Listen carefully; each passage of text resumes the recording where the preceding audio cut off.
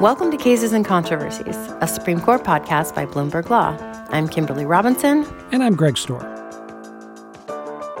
Well, even though the justices didn't hear arguments this week, they still made a bit of news with new cases, emergency orders, and rejected appeals. We'll chat about those, and we also wanted to give a preview of the upcoming November sitting, which actually kicks off October 30th, not November. And that's all because we're going to be off next week, and we won't have an opportunity to highlight those cases before the arguments. Yeah, there are a couple of interesting disputes that the justices are going to tackle during the next sitting. But first, Greg, before we look ahead, let's talk about what the justices were up to since our last episode. So you magically saw the future and highlighted one case that seemed likely to be added to their docket, and as anticipated, it was. So tell us about that case, Greg, again. Sure. This is the big regulatory fight that tests the so-called Chevron doctrine, under which courts defer to regulators, regulatory agencies, when they are interpreting ambiguous statutes and their interpretation is reasonable. The court is considering overturning that doctrine, which would give more power to the courts, less power to the agencies. They'd already agreed to take up a case testing that principle involving a group of herring fishermen who are challenging a rule that might require them to pay observers to be on their boats while they're fishing. And the problem or the issue with the case they had already granted is that Justice Jackson was recused from it because she was involved in that particular case when she was a D.C. Circuit judge. And so what the court did is it granted another case out of a different court, the First Circuit, and Justice Jackson will be able to take part in that. So we will have a 9-justice court deciding that issue. Yeah, it always seemed weird to me whenever they granted that case that they granted such an important issue with one of the justices being recused. Whether or not that will matter to the ultimate outcome, it still seemed a little funky to me. Yeah, it may not matter in terms of the ultimate outcome because we're still looking. The question will still be, are there 5 justices, probably the 5 conservative justices, to overturn the Chevron doctrine? Right. So that was one of 4 new cases that the justices added to their docket for the term, with the others being another bankruptcy case, woohoo! Another one on forfeiture, this time criminal forfeiture, and finally a dispute over everyone's favorite, the Federal Arbitration Act, which happens to be one of the court's favorite topics, too, for reasons unknown to me. So, Greg, by my count, that brings the number of cases up to 39. So another term without a seemingly full slate of cases. Yeah, and of course, the court will continue to add cases probably through about the middle of January. And so we don't know the full scope of the term. It's possible we'll have a case involving Donald Trump at some point. Another thing we don't fully know yet is how the justices are going to respond to congressional and public demands for an ethics code. We've gotten some hints from individual justices, most recently Justice Barrett. Kimberly, what did she have to say? Right, Greg. So Justice Barrett was speaking at the University of Minnesota Law School on Monday, and she said she thought it would be, quote, a good idea for the justices to adopt a formal code. She went on to say that it would make things clear to the public, the rules that the justices are playing by. And I think that makes her the 4th justice to talk approvingly about a high court ethics code, along with Justices Kavanaugh and Kagan and the Chief Justice. So, Greg, why is this taking so long? Well, that's a good question. Probably the answer is it's complicated. Is it? You know, well, they might think it's complicated. You do have some questions. It's not just a matter of adopting the code of conduct that applies to lower court justices. For example, the issue of recusal. Different at the Supreme Court because you can't have another justice to kind of swoop in and take your spot the way you could if you were a federal district judge or a federal appeals court judge. There's also the question of enforcement. The Judicial Conference is the body that handles complaints about lower court judges. And the question is there going to be a body that handles complaints if somebody says a Supreme Court justice has not followed the code of conduct? Of course, Greg, that wasn't the biggest news out of Justice Barrett's speech. No? No. Justice Barrett talked about her struggles as a working mom, saying that she probably experiences the dual roles much like every other working parent. But she talked about the juxtaposition of being a mom to young children and her work on the highest court of the land. And so there was one day last term when Benjamin had been choosing some music, including, it's not so much, the opera classic, Who Let the Dogs Out? Who let the dogs out? And I get to the court, and in the court, as you're walking in the hallways in the basement area, have portraits of all the justices who have served before, and they're very dignified looking. And all along in my brain, don't listen to that song if you don't want it to be in your mind all day long. I'm walking down looking at these dignified men and Who Let the Dogs Out's on the... Who let the dogs out? Who? Okay, please don't put that in the thing. All right, everybody, you are welcome for implanting that song deeply into your brains today. But one more thing to talk about before we get to the November sitting. We had another order in a case about ghost guns. Wait, what? Didn't we already do this? Yes, listeners, we did way back in August when a divided Supreme Court allowed the Biden administration to enforce rules regulating build-at-home ghost gun kits, while a challenge to those regulations worked its way through the federal courts. So why are we hearing this again, Greg?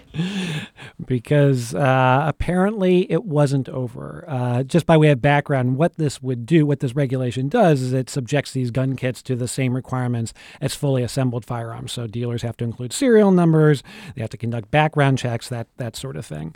Back in August, as you said, the Supreme Court let this rule be in effect. And at the time, I'm going to get a little lawyerly here, what the court did was it stayed a lower court decision that vacated the rule. A lower court had tossed out the rule. And the challengers to the rule, after the Supreme Court did that, and they did that on a 5-4 vote, the challengers to the rule then went back to the district court. These are manufacturers, gun manufacturers, among others. And they said, okay, do something different, district judge. We would like an injunction that says they can't enforce this rule against us. And the district court said, okay, granted that injunction. The Fifth Circuit affirmed, although it limited it, that lower court ruling to some degree. And the Biden administration went back up to the Supreme Court, asked the Supreme Court to vacate the injunction, toss out that lower or block that lower court ruling. And the Supreme Court, without any public dissent, said, yep, that's what we're going to do. So they essentially said, we meant what we said before. This rule is going to stay in effect while this litigation goes forward. Why doesn't the Supreme Court just sort of put on the end of its orders now, we really mean it? We're for reals. That would be helpful. I would include that quote in any story I wrote about a Supreme Court order. So we've talked a little bit on this podcast a few times about the Fifth Circuit, and this is another case, as you mentioned, that comes from them. I wonder if you think that it's notable, as I did, that this time around there was no noted dissent, even though the original order back in August had been a divided one. Yeah, it probably is, and it probably does reflect the fact that more than just the 5 justices who were in the majority the last time are now saying, okay, we decided this. Maybe we were on the losing side of this, but we decided this. So lower court, get with the program. This rule is going to stay in effect. And ATF, the Bureau of Alcohol, Tobacco, and Firearms, can actually enforce it while this litigation goes forward. Maybe. We'll see. TBD. Let's see what the Fifth Circuit does next.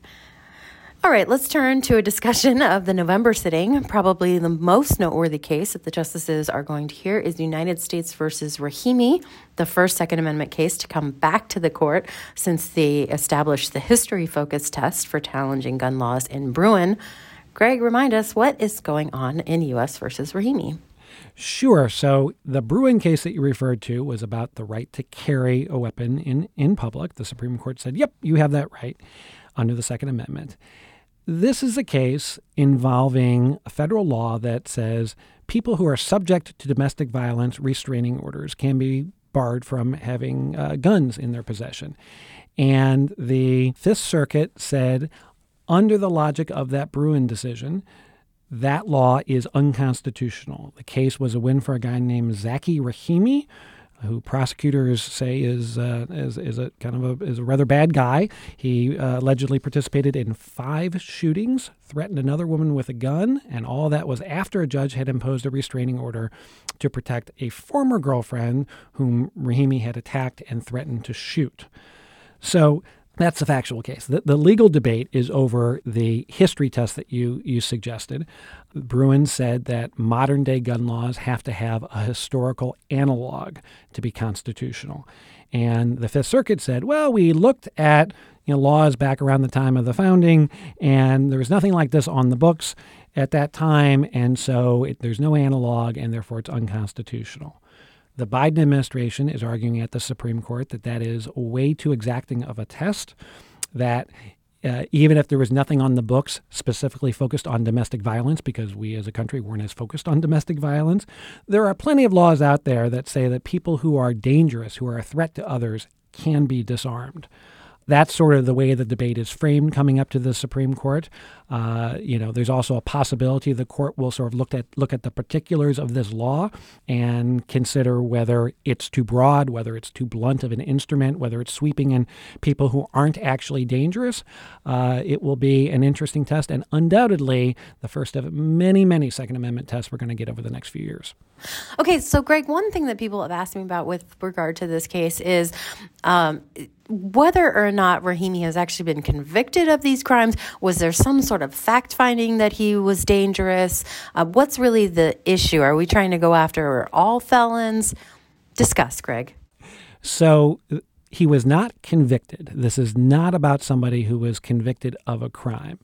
Whether there was any fact-finding that went into this is to some degree a matter of dispute. Those questions are at least in the background. Whether they are actually going to be front and center in determining whether or not this law is constitutional, not clear to me. Yeah, I think somebody described this case to me as probably the best case that the federal government could have gotten in front of the justices to really test out the reach of this historical test.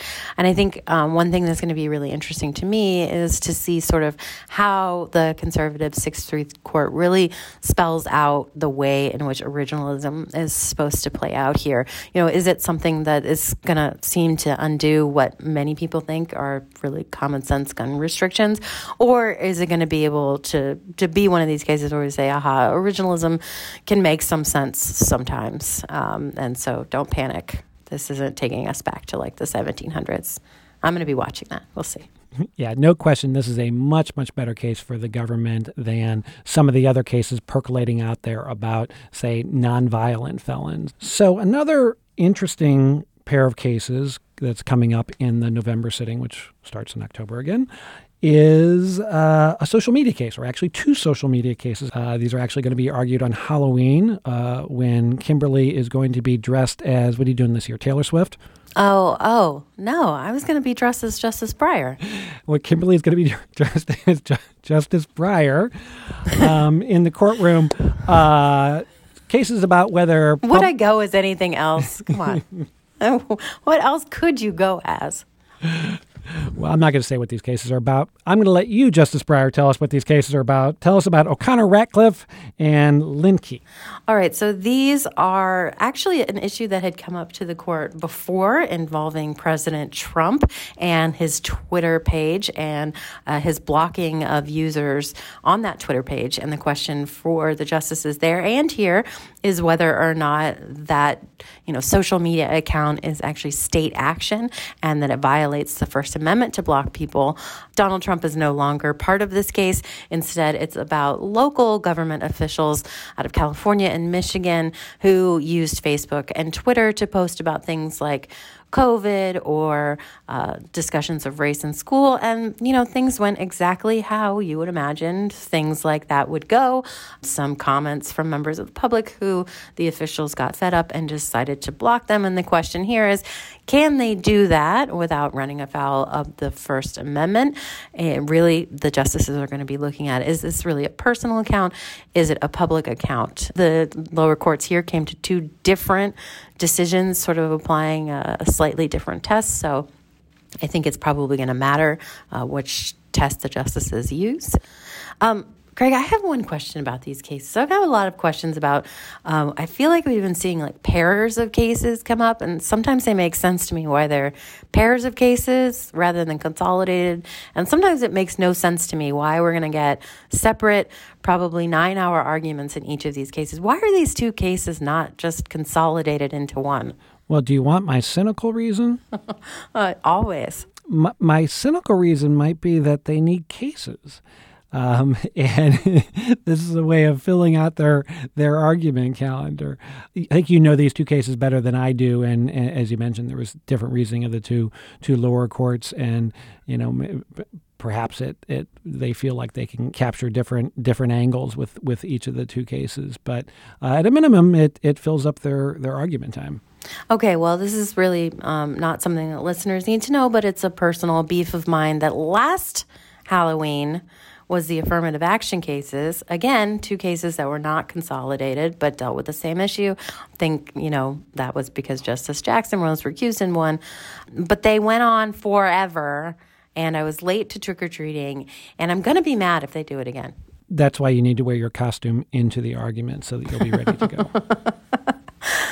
All right, so finally, we have another IP case. This one on the constitutionality of protecting trademarks that some might find, I guess, distasteful.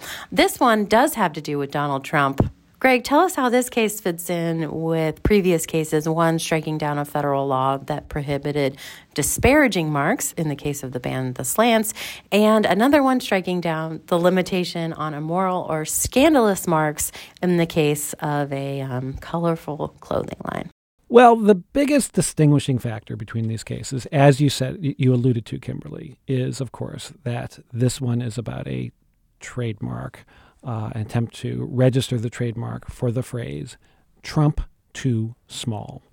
This entrepreneur, Steve Elster, wants to register this trademark at the federal level. He says he wants to put it on T-shirts. The problem for him is there is a provision in federal trademark law, dating back decades, that bars the registration of trademarks that identify a living person without that individual's consent. You'll be shocked to know that Donald Trump has not consented to this trademark. The D.C. Circuit said this provision violates the First Amendment when the trademark includes criticism of a government official or public figure. The entity that is arguing against that, essentially on the side of don't trademark that disparaging phrase about Donald Trump, is, of course, the Biden administration. They are arguing, a bit like they did in those previous cases that you alluded to, that this whole registration of a federal trademark is just a condition on a government benefit. It is not something that raises a First Amendment concern. Based on the previous cases that you mentioned, this may well be an uphill fight for the Biden administration, but they are certainly doing all they can to keep Donald Trump from being mocked. You know what the worst part about this case is, Greg? In those other two cases, there were these brilliant, funny, entertaining amicus briefs. I didn't see anything like that in this. There was so much material, and I really think that the amicus bar really dropped the ball on this one. I'm talking to you. You know who you are. These are some difficult times in our society that we're dealing with, and we really need the comic relief, so it's unfortunate. All right. Well, the justices will hear 3 other cases during the upcoming sitting, and of course, they will continue to add new cases and release orders and emergency requests. For all of that, you can follow along with all the latest news at news.bloomberglaw.com. Hello, podcast listeners. If you don't already know, On the Merits, our weekly podcast devoted to legal and government news, it's a show that features the very best of Bloomberg Law and Bloomberg Government, newsrooms that boast among the largest number of credentialed journalists in D.C. When you listen to On the Merits, you'll hear about the groundbreaking developments in the courts, in Congress, and in the alphabet soup of federal agencies that run Washington and our nation. Our show is by and about legal policy nerds, and we say that lovingly. It's a nerd's eye view of what professionals in the legal and government space need to know, but you do not have to be a nerd to listen. Check out our show, On the Merits, and find new episodes wherever you get your podcasts. And you can find our archive of shows at news.bloomberglaw.com/podcasts.